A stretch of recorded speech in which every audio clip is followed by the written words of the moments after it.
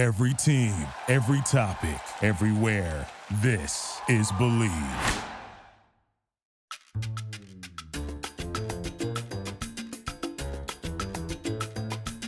Oh, good morning, good afternoon, and good evening, everybody. And that's what it feels like. It feels like the three rolled into one today. I'm Ed Krasnick. My co-host is Jennifer Kalari. Welcome to the Mental Health Comedy Podcast. And this is the show where we talk about mental health issues. We talk about them with comedians, with entertainers, with all kinds of performing artists. We talk about it and we practice mental health and resilience skills because I don't know if you heard that, but somebody is trying to get in here. Maybe it's the government. We practice mental health skills. We practice resilience skills because mental health is a practice. We say it, we mean it. I try it in my own life a little bit, need to try a lot more. But mental health comes with, it seems like it comes with awareness, with making choices about how you relate to your thoughts and feelings. If you're doing those kind of things in your life, turn the podcast off right now. No, don't turn it off. Stay with us. Those are the things that we're looking at in our culture, in our society. And today, we have a great guest. I'm really excited about this because I've always respected him as a comic, but in following the kinds of things that he's been writing about that I've read about in his life, I really am interested and respect him as a person. And that's Suli McCullough. Suli has done a lot of things. I mean, one of the things that I love is HBO's documentary, The Zen Diaries of Garry Shandling. Suli and Garry were very close, and he's part of that process. He's also written for SNL, for the ESPY Awards, for Lopez Tonight, for The Tonight Show. He's a writer, he's a performer, he's a producer, he's a director, very fine stand-up. And so Suli's going to come and join us in just a few minutes. Today, there's a few things that I wanted to talk about. And one is the last time we spoke, we didn't have a mob attack the White House. We didn't have that situation happening. And I want to talk today about the connection between racism, politics, and reaction and self-care. That's what I want to talk about because I think, maybe I'm completely out of my mind here, but the last thing that anybody ever talks about with those subjects is mental health. Nobody ever mentions mental health. The people who are doing these things are not well. They're not well. They didn't make a choice. They didn't just say, I'm going to go attack the White House. They didn't just do these things. They are not well mentally. And there's a problem. And a lot of people are not well mentally because mental health is making choices about how you relate to your thoughts and feelings. How many people do that? When you're in a world of survival, you're not making choices. You're reacting. And when you react, you make an ass out of you and me. No, when you react, when I react, I'm not thinking, I'm not conscious, I'm not clear.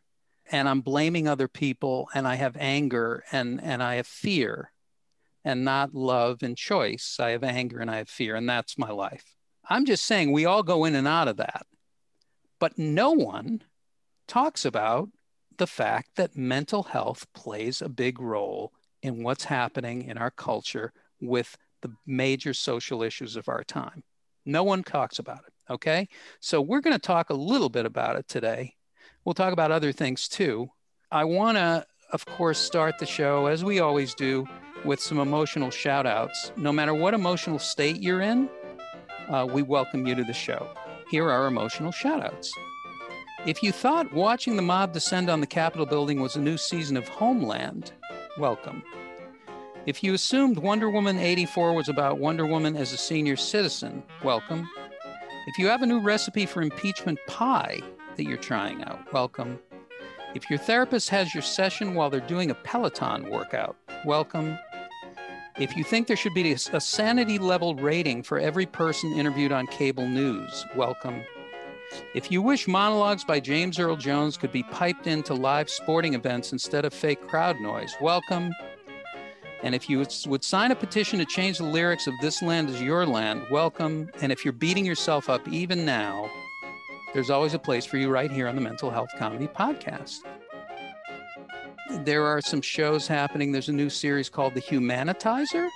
It's a new sci-fi series where the worst moments in behavior in history are reversed by the Humanitizer and the technology. And this is an exciting new program. It's those who don't reverse history are condemned to repeat it in syndication. The Humanitizer says make America human again, or for the first time, perhaps.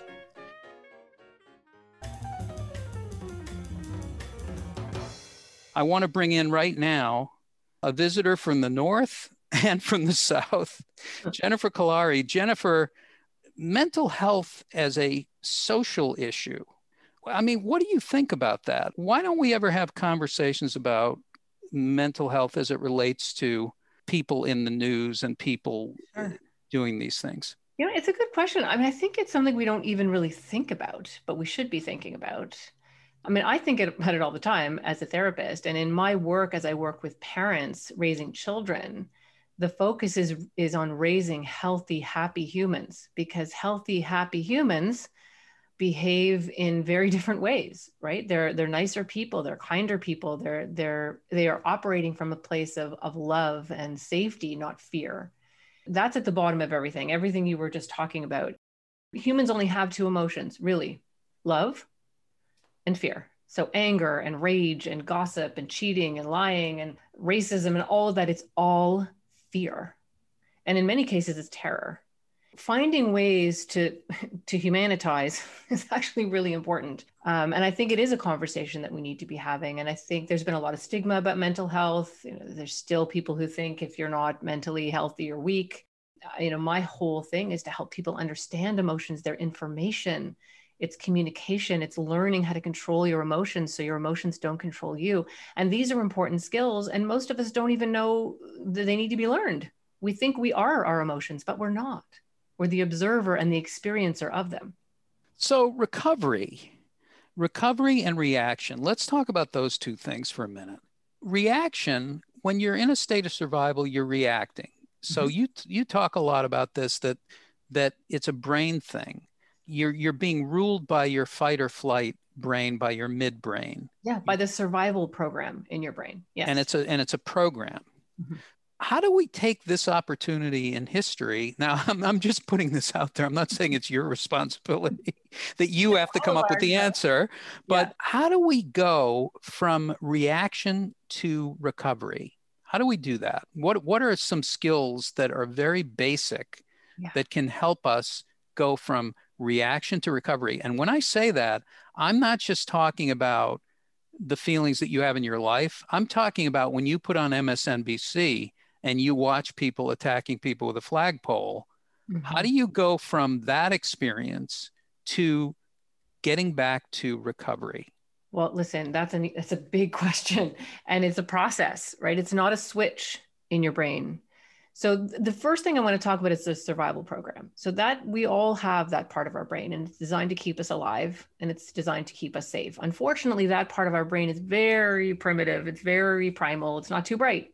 And it doesn't care if you're watching something on TV, if your kid didn't hang up their backpack, if you're dealing with something huge, if your heart rate goes up, if your breathing changes, it will flip you over into fight, flight, or freeze.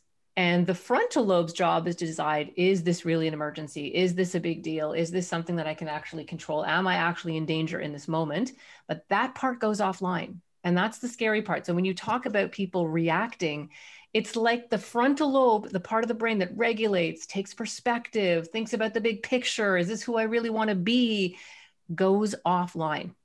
And that's where it gets really scary. So the first thing we have to recognize is that's a program, and it's designed to keep us safe. Now, anger, which is a really interesting emotion, we can only be angry, truly angry, for about 90 seconds. It's a program in the brain to help us run away from something or attack something that's going to eat us. And we have about 90-second burst of energy to respond to that thing. After 90 seconds, it's a choice. So if you think about something that happens in our lives, or even just watching the news and getting mad about what you're watching, every 90 seconds, you review it in your mind. I can't believe that. Unbelievable. I can't believe she said that. I can't believe they did that. And now we're a new 90 seconds.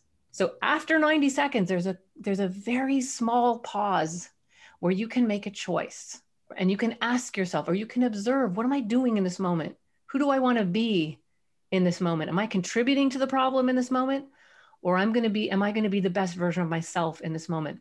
And this, Ed, takes practice. This is why there's no switch, right? This is something that you have to constantly be aware of. And every 90 seconds, make a decision.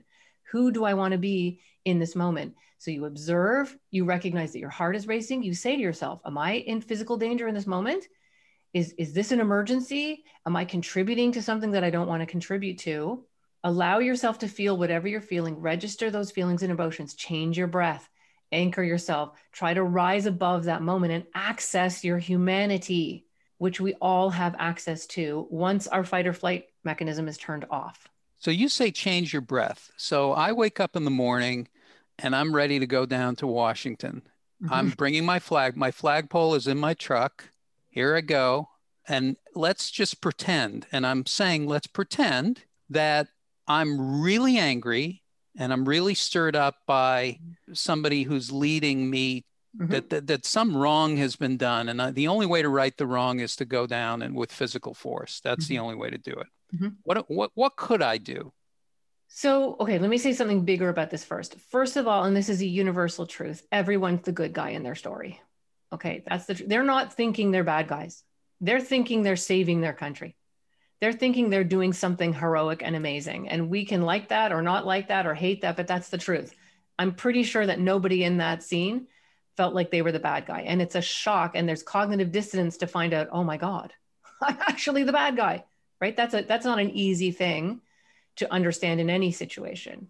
So, and again, what's happening when a crowd is being whipped up and when you're having conversations with people who don't challenge you, you don't hear another side, you don't watch anything else, you don't listen to anything else, you don't have conversations with anyone else about it, you don't even know there's another side. So, and then as people are whipping each other up, another 90 seconds and another 90 seconds and another 90 seconds until the crowd is wild.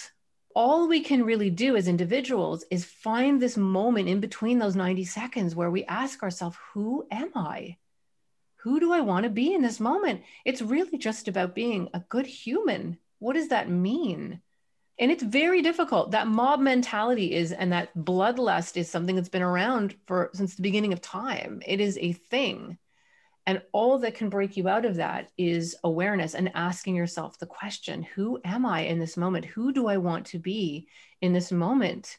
And some people, honestly, Ed, some people can't do it. They're too trapped in almost an adolescent or even childlike state of not questioning the world around them. And that is, as hard as this is, if we get angry at them, then we're not asking ourselves the same question.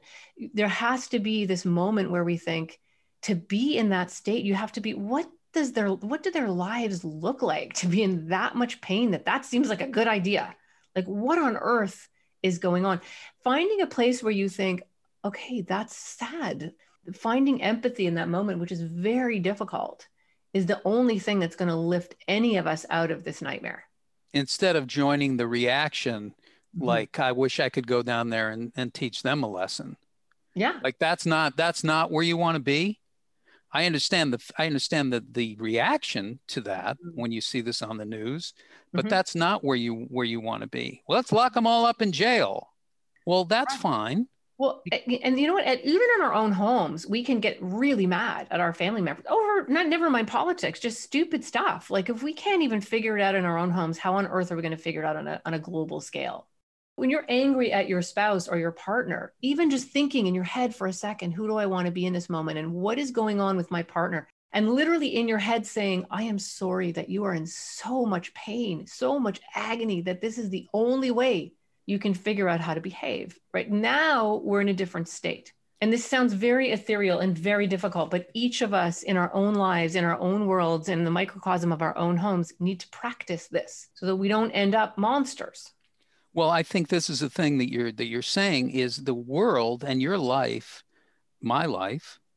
This life is your life. This life is my life. That's the new song I'm going to sing. Is about what's going on inside of you, and how you are responding to what's going on around you. It's not about whether the Democrats are in office, not about whether the Republicans are in office, not about corrupt senators. not about people not getting what they need or deserve. It's how do I respond to those things in my own head from moment to moment? Yeah. And are we acting from integrity or are we out of our integrity? Even just asking that question.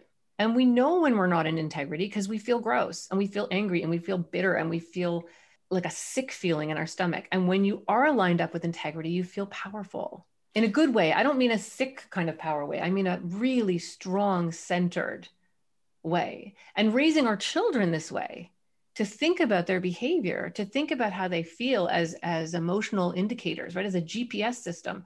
Am I out of my integrity or am I in my integrity? So the answer is we got to figure out all of this shit in our own lives, in our own homes, in order to even begin to have an impact in the bigger world.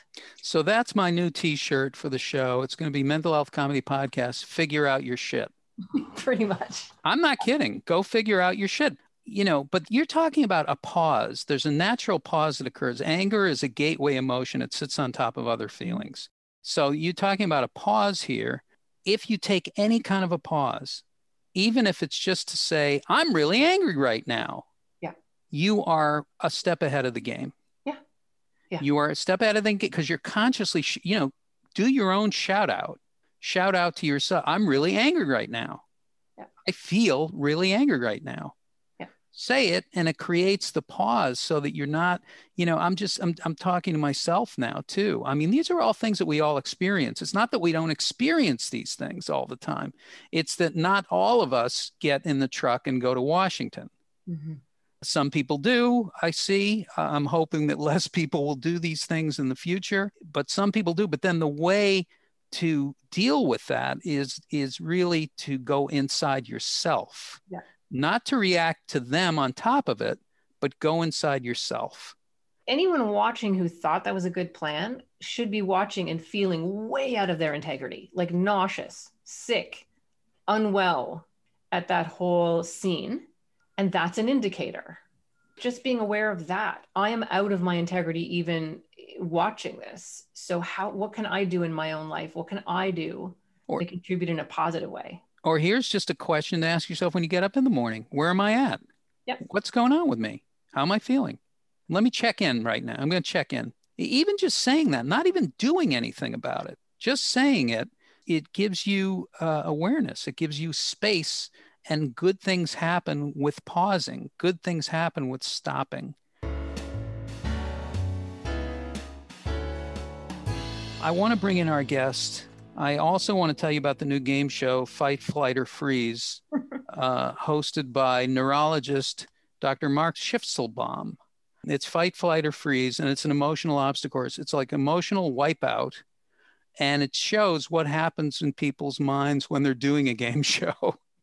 And so I think you're going to enjoy it. It's called Fight, Flight, or Freeze. It's on the Mental Health Comedy Network. You'll see it soon. But our guest today is a writer, a producer, a stand-up, someone who has been involved with all kinds of shows, from the ESPYs to SNL to movies to live performances all over the country, all over the world as a stand-up, and to being involved with a great project called The Zen Diaries of Garry Shandling, which is a 4-hour movie that appeared on HBO. It's Suli McCullough. And Suli, thanks. We're finally doing this, and I'm so glad. Let me just check in with you for a second. How are you doing when you see what's happening in Washington? And we're going to get to some personal experiences that you've had with that kind of thing.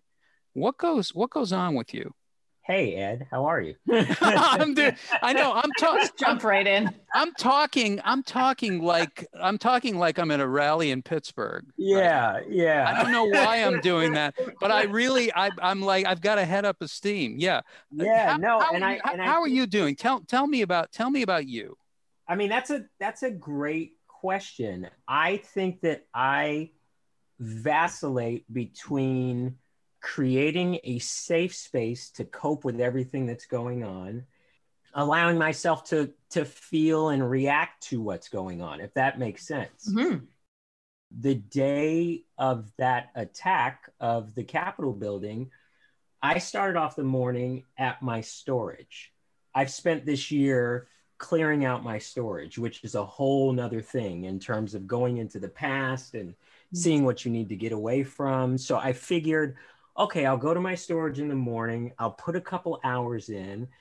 I'll go back to my apartment and then make the shift and see what the rest of the day was.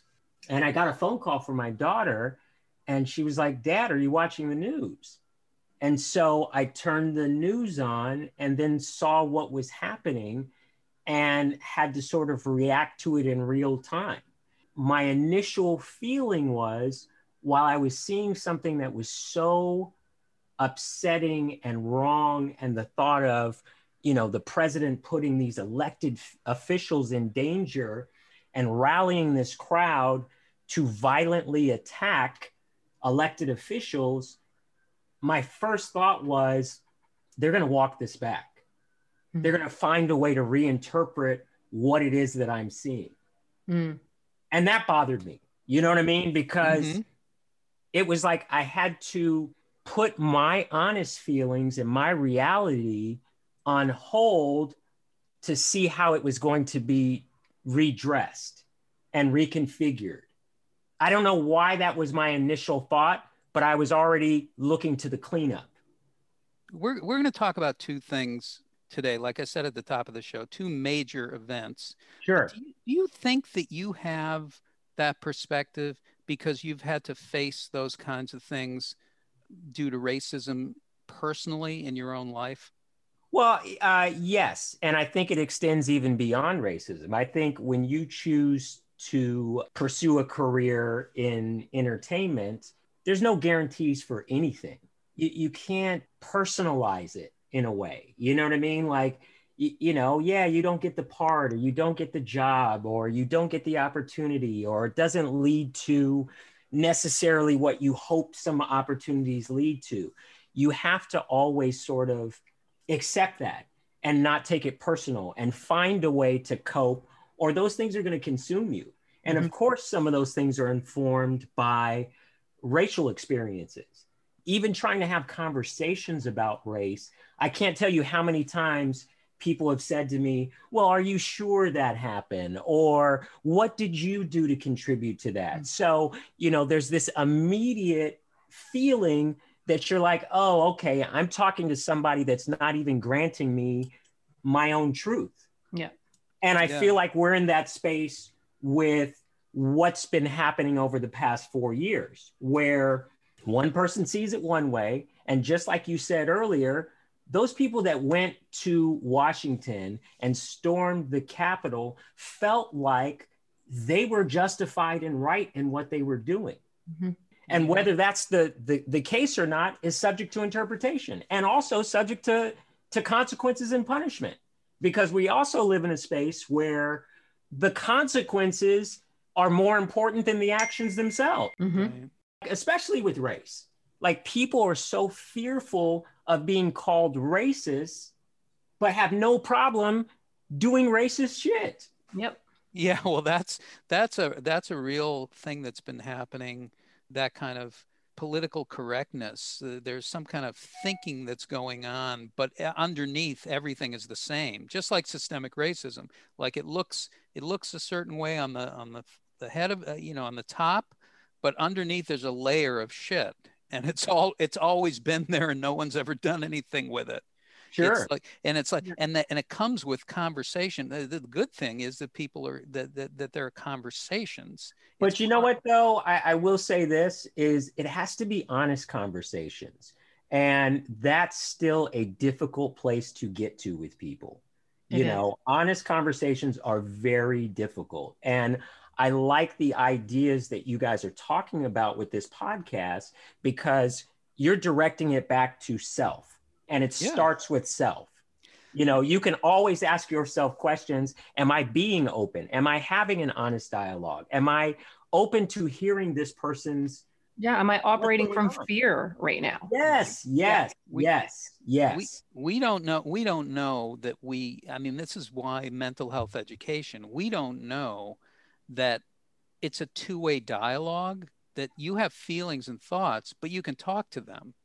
Like it's not a one way, it's not a fire hose that comes up. Right. Most people think I think automatically. I just think the thoughts that I think. I don't have any choice about that. Of course you have a choice about that. You have a choice about everything that goes on in your brain.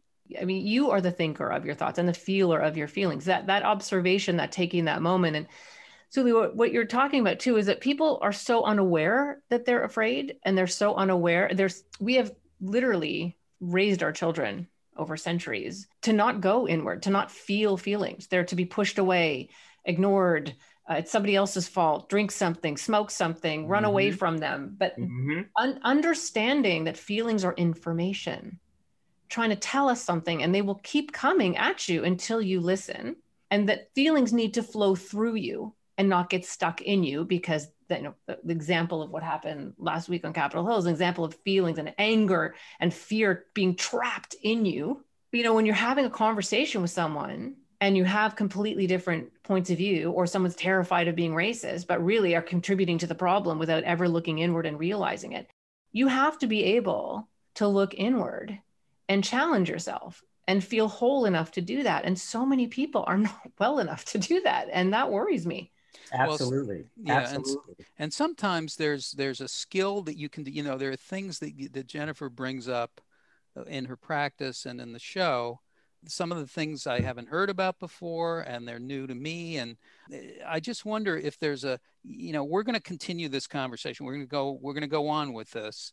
Sure. But Jennifer, is there a skill that we can practice? Is there something that we can do that may bring us into the present, into the light, and maybe this is something that people can do at home? Sure. I can think of something right now. And I don't want you to listen to this and think like in the middle of a riot, you should stop and do this, because when people are behaving that way, they have lost it. Okay. They are in full fight or flight. They do not have access to their frontal lobe anymore. So this is when you're at home freaking out. Okay. And thinking, oh my God, what's happening?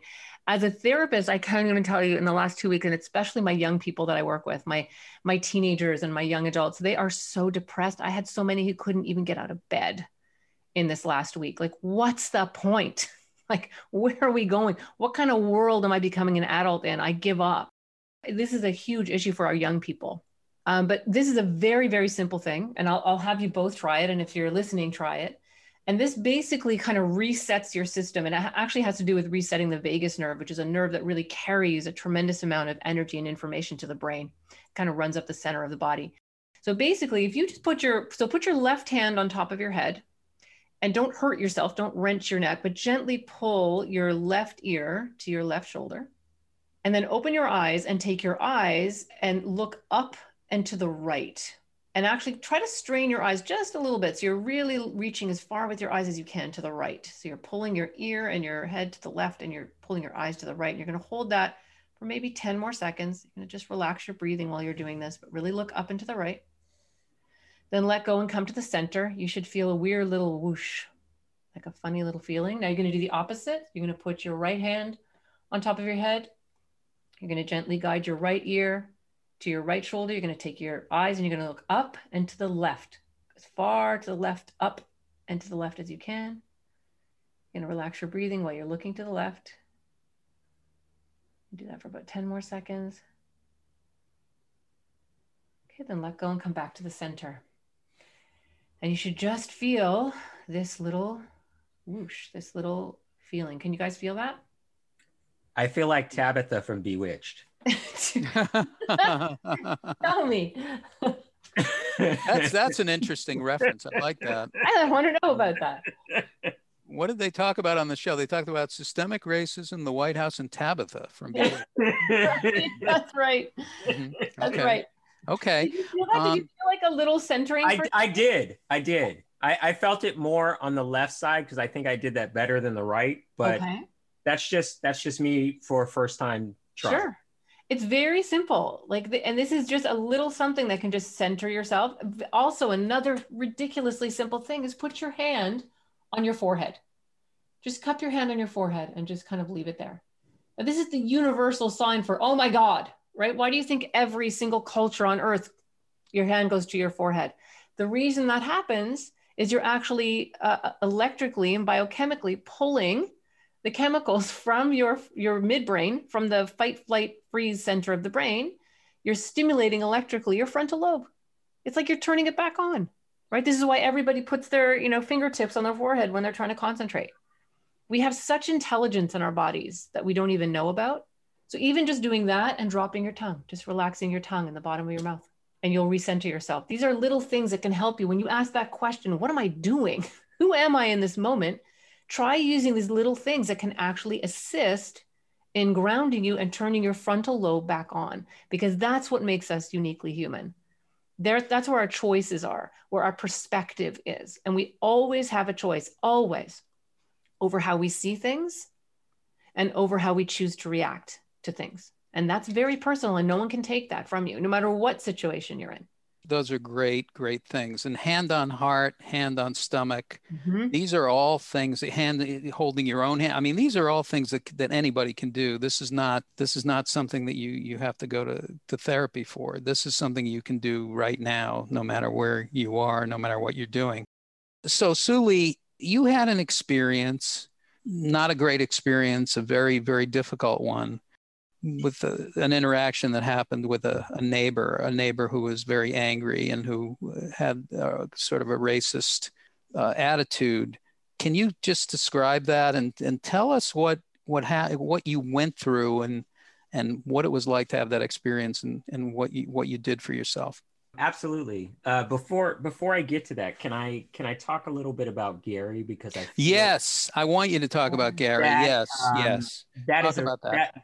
That is an important context for what took place in March. First and foremost, I was very fortunate to have Garry Shandling as a friend and a mentor. I met him in 1997.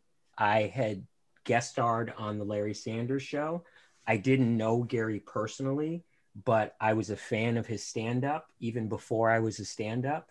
I just liked his style and his material choice. And, he was hilarious to me. When I got cast on Larry Sanders, I played a writer in the writer's room. It was before I became a writer, which is kind of cool. I did the pain equals funny episode. Yeah. Great. Which is pretty awesome. Yeah, so great. And, at that time I was guest starring on, other shows like Married with Children and Seinfeld. And as a guest star, you sort of come in, you're friendly, but not too friendly. You're basically a hired gun that comes in to not mess things up. That is the guest star experience. You hope for the best, but you try not to get in anybody's way. Score and get out. And I expected that to be the case with this show. Garry and I ended up having a conversation on set, and it was not a kind of casual, oh, hey, how are you? Glad you're on the show. We actually started talking about Muhammad Ali in a way that, it's rare when you connect with someone and can really go into the nuances of somebody that's a hero. We had about a 40-minute conversation, and I really came away from that thinking, whoa, this dude is not only funny, but he's in tune, is aware in a real way. That conversation bled into, he really wanted to know what my experience was as a stand-up and navigating the waters of Hollywood. It was really unique. We had an instant connection. I ended up getting invited to his Sunday game. He had a Sunday basketball game that was invite only. The only rule that he had was you can't talk about the game. It was tremendous. Great group of people. I felt like it was like Fight Club, but with better jokes, Yeah. Fantastic. It was like the first time, like I was I played basketball and I played for a while, but it was the first time I was in an environment where it was partly about your basketball skills, but then it was also had this element of wit to it. And then we would also talk about like the events going on. Like it was like being a part of this think tank, and it was super fulfilling. And it was like this very special oasis. Even though Garry was a Hollywood A-lister, I felt like I was just hanging out with a friend. And it was like this sort of protective dojo to help you navigate Hollywood. So I was friends with Garry for 18 years. I really spent a lot of time with him, maybe 3 to 4 times a week, the last 2 years of his life. We were writing together. I was helping him work on his stand-up material and vice versa. And we were also developing a TV series idea called Halfway to Hawaii, which was based on Garry Shandling's journals. In Judd Apatow's documentary, you see the footage of Garry going through his journals in his house. That was something that we shot for this project. And, you know, when Garry found his journals, that was real live in the moment. Like he had them somewhere, didn't quite know where they were. We found them and we shot him going through his journals, which was pretty incredible. So that friendship, you know, Garry was a Buddhist, and having that kind of access to him and day-to-day working relationship, I feel like I really learned a lot of spiritual coping skills that informed me in a way that, you know, not a day goes by that I don't think about him, that I'm not influenced by his teachings. It was a really special friendship. Basically, that is the context of when you're informed by somebody that is operating in that way, it changes you. It moves you forward as a human being. I did want to talk about that in that sense of that's the person that I was influenced by. And when you lose that person, you don't just drop all those things that you've been blessed to be exposed to. Yeah, they become part of you. They are part of you. Exactly. And, you know, I'm thankful because the things that I learned from him helped me navigate some very difficult and treacherous roads in my own journey. Well, first of all, anybody who I saw him a couple nights before he passed, and I've worked with him a couple times, but not near the relationship that you had with him, not near that. But I did work with him once. I worked with Garry and Ellen DeGeneres together. Garry said, "You're like a Jewish Johnny Appleseed," is what he said to me. That's what he said to me. And I saw him 2 nights before he passed, and I saw him and I said, "How you doing? What's going on?" And he just looked at me, and he was kidding. He looked at me and he said, "Will you just shut up? Seriously." And I great. just started. You saw him 2 days before he passed. I wrote with him 2 days before he passed. The day he passed, we were supposed to write together. I actually was buying his coffee. I used to pick up coffee for him before we would write. And I quickly learned to stop asking if he wanted coffee and just get the coffee. You know, like the coffee wasn't the important part. Like, you know what I mean? Yeah. Get the coffee. And I found out as I was buying his coffee, my daughter called me and Jeez. you know, I was on my way to his house. Like it was, you know, it was a difficult loss. It's hard to replace friends like that. Well, but what you mentioned, it's so interesting with Garry Shandling is, first of all, you know, he's one of the comedic geniuses of all time. I mean, that everybody knows that, but maybe not as many people know that he was constantly practicing he was doing spiritual practices, and he was constantly talking to himself. Yes. And that's what he did in his diaries. It's all self-talk. Garry, be true. Yes. Be honest. Stay true. Yes. These are the things that he would say to himself. So he was very conscious about, you know, his spirit.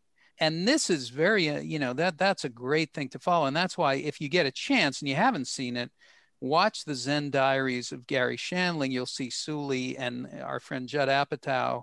I mean, Wayne Fetterman. There's so many people that were influenced by Garry that are carrying on his legacy and his influence. And I really think Judd made a beautiful love letter to who Garry was. And, you know, if you're an artist or you're someone that really wants to be present and understand what your path is, I wholeheartedly recommend it. And it's in 2 parts. The first part is somewhat linear, but It gives you a great foundation as to what Garry's journey was.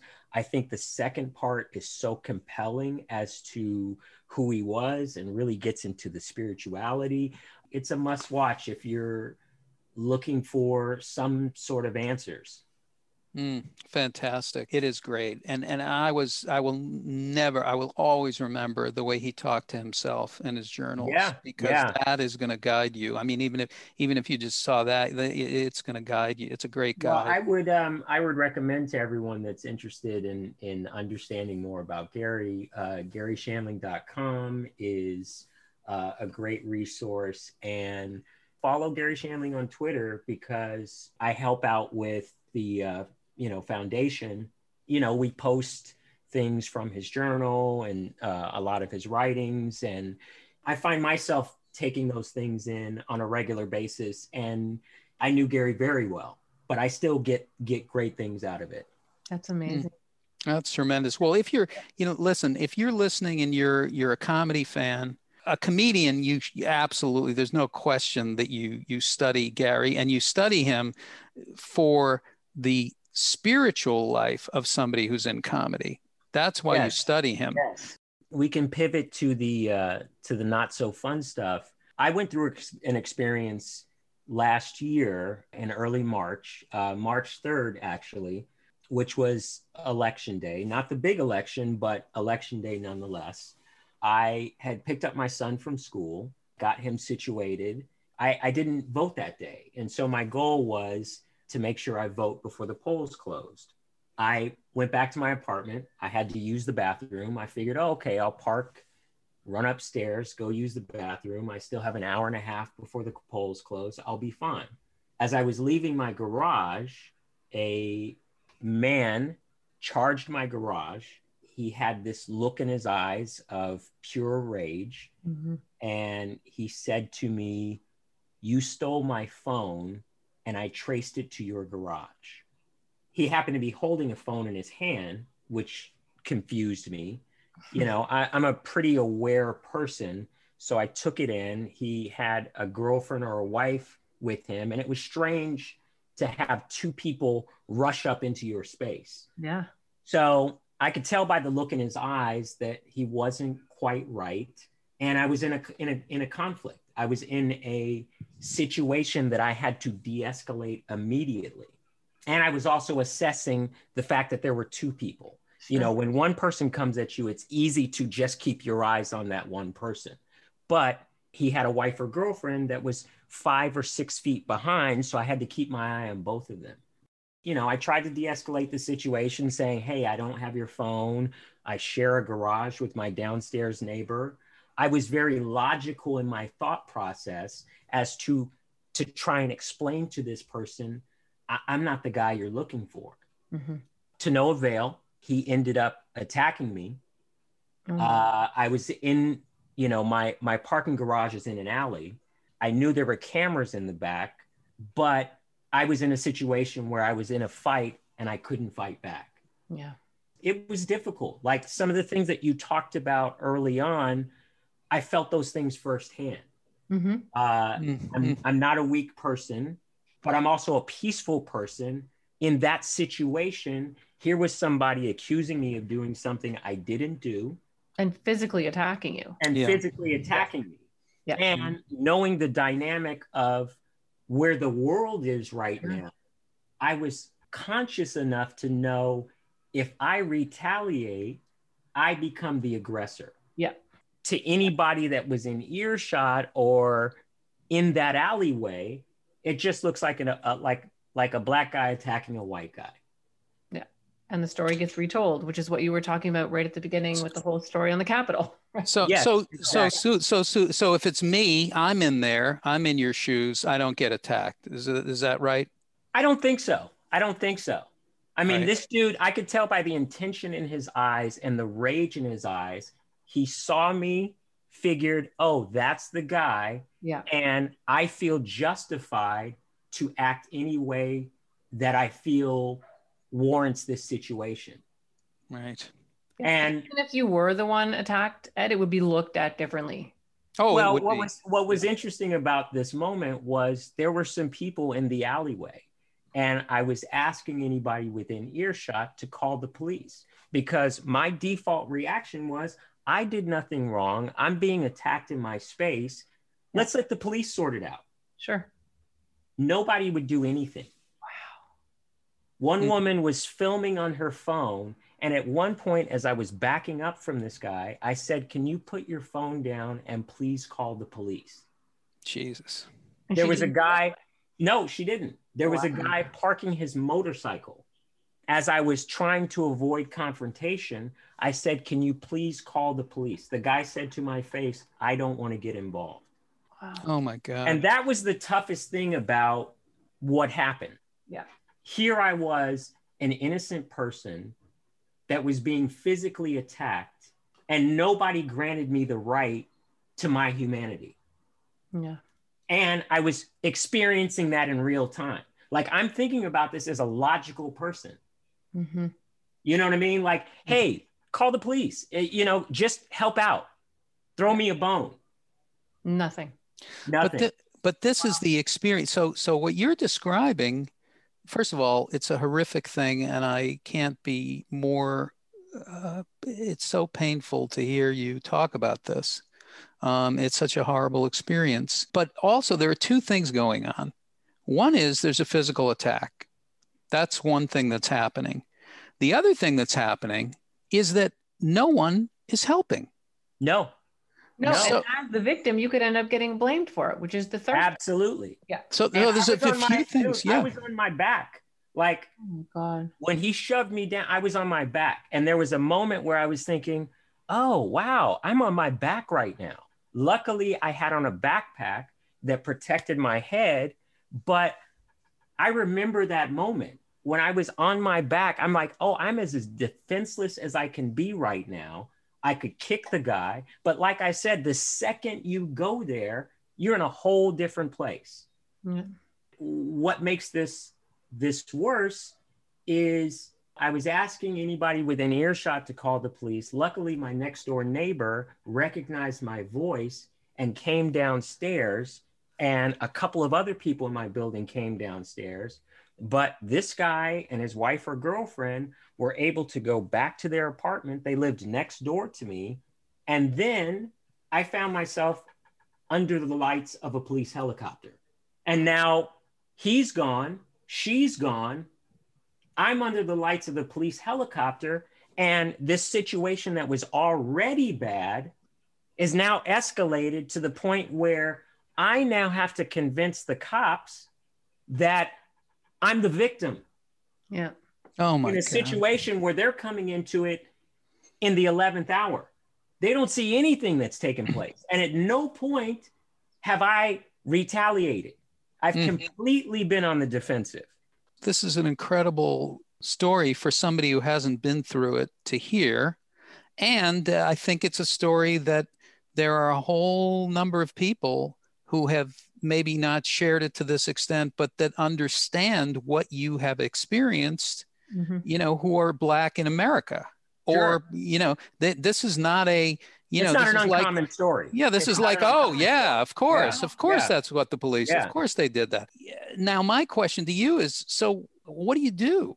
Like, how do you recover? It was interesting. Like, listening to what you guys discussed earlier, I did have that moment where when I was under the police helicopter lights, my thought was, oh, this is all bad. Like, this situation now can cost me my life. You know what I mean? Aside from the initial attack, I'm now in a situation where the police are coming in and they've got to assess what happened and assess blame where a key element is missing. Yeah. So luckily, I had the presence of mind to step out of the light of the police helicopter and step into my garage. Yeah. So that way, whatever information is being transferred, I'm in my garage now. So at least I'm not in the line of fire. The second I did that, two undercover police cars show up in seconds, and then one regular police car. So you have the presence of mind. These are the things you have to think about. You've just been through a trauma, but you've got to think of like a tactical a special forces person. Yeah. You're thinking Yeah. like an army. You're thinking like a member of the CIA right now. But you've Yeah. just been through a Yeah. trauma, Yeah. and you haven't done anything. I didn't do a thing. I tried to use my bathroom and then go vote. That was my objective for the day. It's a Okay. nightmare. It's actually a nightmare, and it's everyone's nightmare, and you lived it. Sure. Yeah. You know, just tell us a little bit about what you did for yourself and how you recovered from Well, that. it was, that night was interesting because, luckily my neighbors were trying to speak on my behalf, but there was that moment where as it was sort of shaking out and I had to describe my attacker and do the business of what an assault is, that's when the anger kicked in. Mm-hmm. Like, that's when I felt that anger. Like, you talk about that emotion of anger. Yep. Like, before, it was survival skills. It was all those tactical things to keep yourself alive. Yeah. And then the reality stepped in and is like, wait, why am I in this situation when an hour and a half ago, I'm picking up my son from school and taking him to Chick-fil-A? And You know you're what I in mean? your own Like, I'm home. doing these Yeah. very regular things. And an hour and a half later, my life is on the line. Yeah. That's when I got angry, and I had to breathe. I had to breathe. Mm-hmm.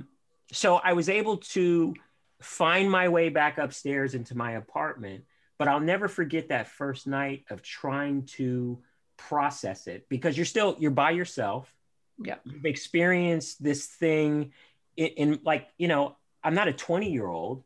I'm a 50-year-old adult. Yeah. I'm trying to process, how did we get to this space in the world? Yeah. I'm influenced by Garry. I'm a peaceful person. I'm trying to be my best self. I don't put out, I'm not inflicting pain on others. And still all that negativity and rage came back to me. Yeah. And we're living in a society that looks at you as you're the problem. Mm-hmm. Mm-hmm. Well, and you've been through a trauma. Your body physically has been through a trauma. Yes. Right. Yes. Trauma. And Jennifer, my heart was so tight that night in a way that I haven't experienced, and I know that is unhealthy. You know what I mean? Yeah. Like my heart was like a walnut. Yeah.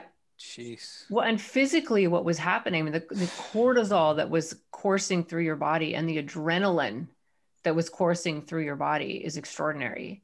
And then what happens in a trauma like that is your brain just replays it. I'm sure it just replayed it. Yes. Like, and you live it again and again and again. Like, right? I went through that mental juggling of, did I do the right thing? Should I have fought back? Yeah, I survived this situation, but what was the personal cost? Like, you're left to just process the trauma of everything. Right. And that's biological. Like, your brain makes you do that because, okay, you were attacked, something tried to eat you. Like, if we go very primal here, your brain will not let you stop thinking about it because it wants you to learn every single thing that you could learn from that situation in case that thing attacks you again.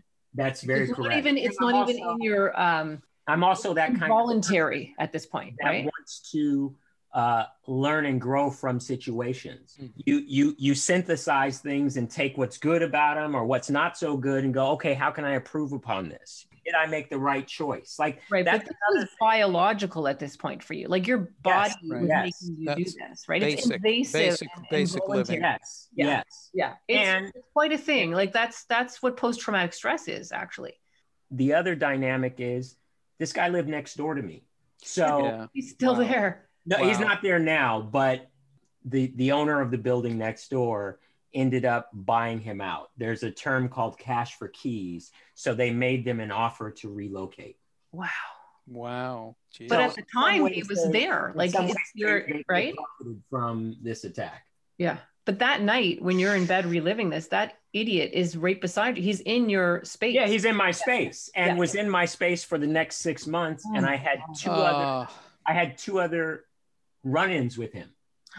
Oh my God. So was he not arrested? Restraining order? Restraining order? Why was he arrested? Was he arrested? Well, because that night the police told me they can't just go knocking on people's doors, which was false information. They just didn't want to. So, that's the whole other mental thing that you have to process is the situation. You're not going to get your due justice in that situation. No. And an assault in that sense is just a misdemeanor. So they're not even looking at it like the laws protect the person that assaults you and not the, unfortunately. Which is another assault, by the way. Sure. Yeah. Like well, there are 5 going on in this situation. Yeah. I'm a logical person, and I tried to approach this in the most logical way. I called a friend of mine that was a police officer that's a fan of my work, and I said, hey, this is what happened. I'm trying to get a little insight as to how I best navigate this situation. And the first thing they said to me was, you can defend yourself in an attack. And they were adamant about that. Mm-hmm. They were like, as long as it's in reason, you can defend yourself. But that wasn't the issue. Like, the issue for me was, how do I survive this situation and go on with my life? And that would be also maybe true in a fair system. Yes, right, yes, right. Yes, it's the other things, it's the other responses that are around you that are just as damaging as the attack. Yeah. Well, and that was the interesting part about processing all of this. The one thing that I did do that I'm very proud of, I had a friend that lived in Alaska. It was very difficult for me to feel peace of mind in my own space. Mm-hmm. And they recommended that I come up to Alaska and just take in some nature. And I took them up on it. Like I said, I'm proud of myself because it was the self-care that I needed, just being around nature and getting out of the confines of where this attack took place. And it was the smartest thing I could do for myself. Yeah. It allowed me to breathe. Yeah. And start some healing. And yes. And, what would Garry say about this? Now, he wasn't around when this happened. Is that right?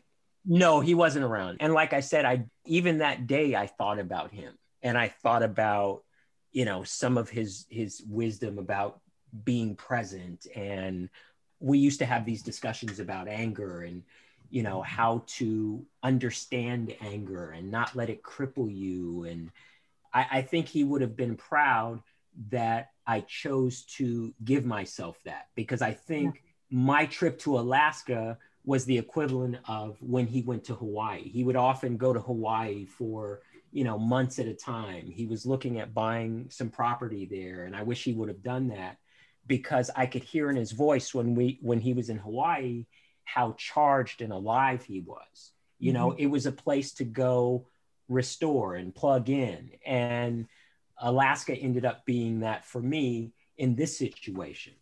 It's fantastic that you were able to do that. And what I'm amazed about in listening to you is the amount of consciousness and choices that you were able to do in the face of a trauma. Like, I don't understand that. Like, I'm trying to relate to that, because you're conscious. Like you said, you did get angry. You would have feelings.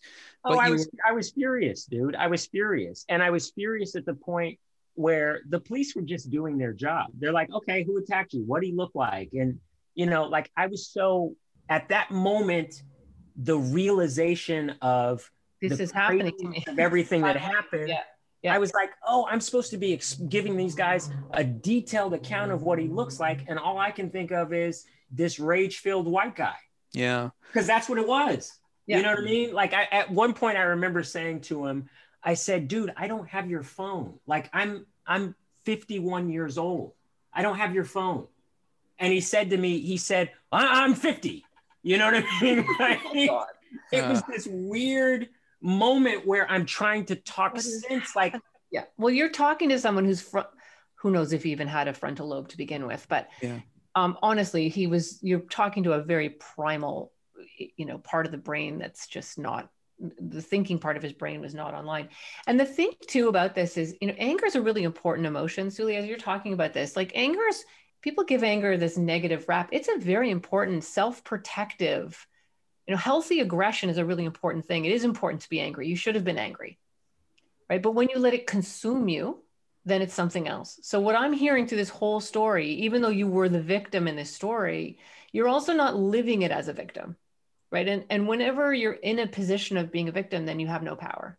if you can be a better person from it, if you can help other people, if you can learn from it, whatever Garry would have taught you has helped you not live it out as a victim. And that's where your true power lies. And, I believe that, we all make choices in life. I decided to be a stand-up. I decided to pursue these other endeavors. I've decided to work on myself. I've decided to be a growing, living human being in spite of what's going on in the world, in spite of the negative messages that are being put out there about people of color and the dynamic of, someone that doesn't look like you is your enemy. I don't believe that. I don't believe that at all. I've made the choice in my life to lead with comedy because it's a way of unifying people.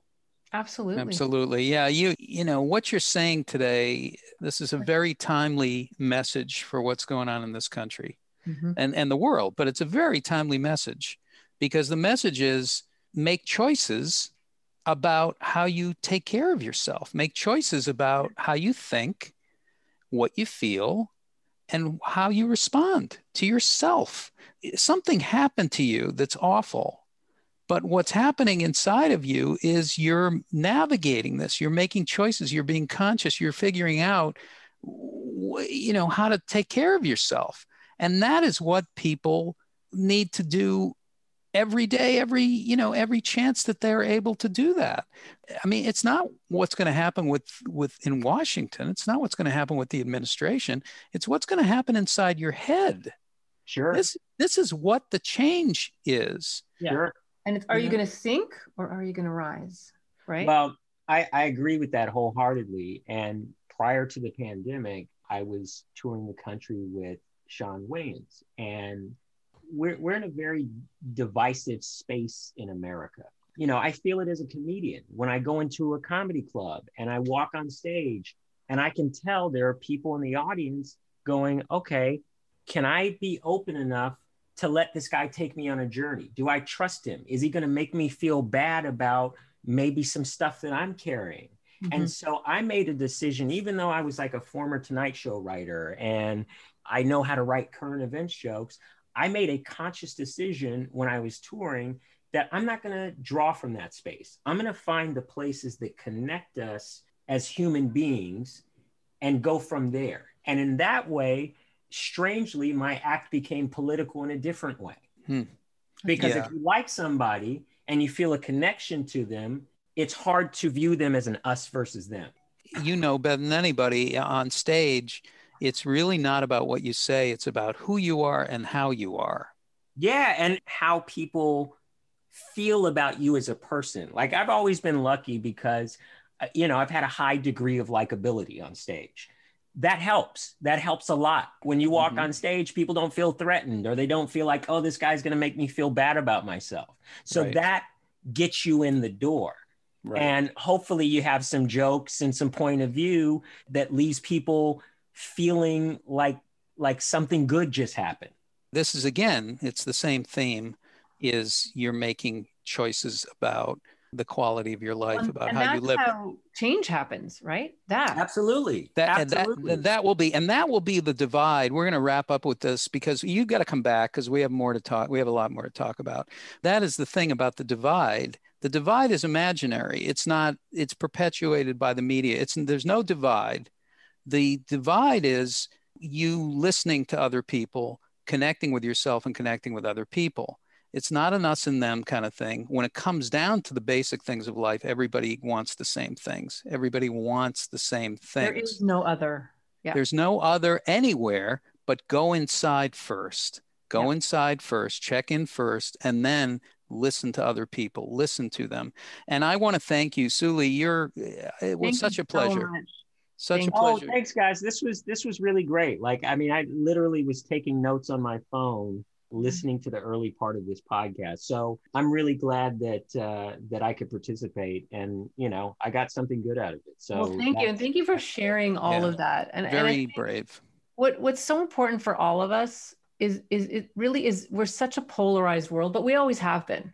Yes. So we can focus on the destruction, the anger, the bitterness, but there's always an opposite to that. So all of that negative energy that has been building up in this whole country and probably in the world, there's an opposite to that, which is change and growth and togetherness. And it sounds so corny, but love, honestly. Well, I was waiting till you got to that part, because that's really what it is. Yeah. Like, it's like you can choose love and there's Yep. nothing wrong with it. Yeah. And self-love is a big part of it. Yeah. And we cannot don't do that for we don't someone give else if you don't do it for ourselves yourself. We don't give ourselves enough self-love, and Yeah. we don't reward self-love. And That's we're true. taught to defer that to a later date. You know what I mean? It's Yeah. it's okay to love yourself. The most important relationship you will ever have is the one between you and you. And I don't think we teach that. I don't think we live that, and we need to. It is a practice every day. It is a practice. And I don't mean a practice like a chore. I mean, it's an opportunity to make little choices, tiny little choices. I'm going to take a breath here. I'm going to take a pause here. I'm going to give myself that. How am I doing today? What's going on with me today? What's going on with other people today? I just want to thank you all for listening to the Mental Health Comedy Podcast. Suli, a pleasure. You're going to come back. You please come back. Oh, I'd love to. Yeah, you guys are great. And Awesome. yeah, you've made a fan. Great. Well, I'm a fan of yours always. You come back, and we have more to talk. You and I have a lot more to talk about. So we're gonna do that too. So Suli McCullough, Jennifer Kalari, thank you as always. And subscribe. Find us wherever you find your podcasts. You can go to Make Light Media. Make Light, the word make light, one word, media.com. You can find everything there. Or you just pick us up wherever you get your podcasts. And keep coming back. It works if you work it. I'm Ed Krasnick for Jennifer Kalari and Suli McCullough. We'll see you next week. Take care.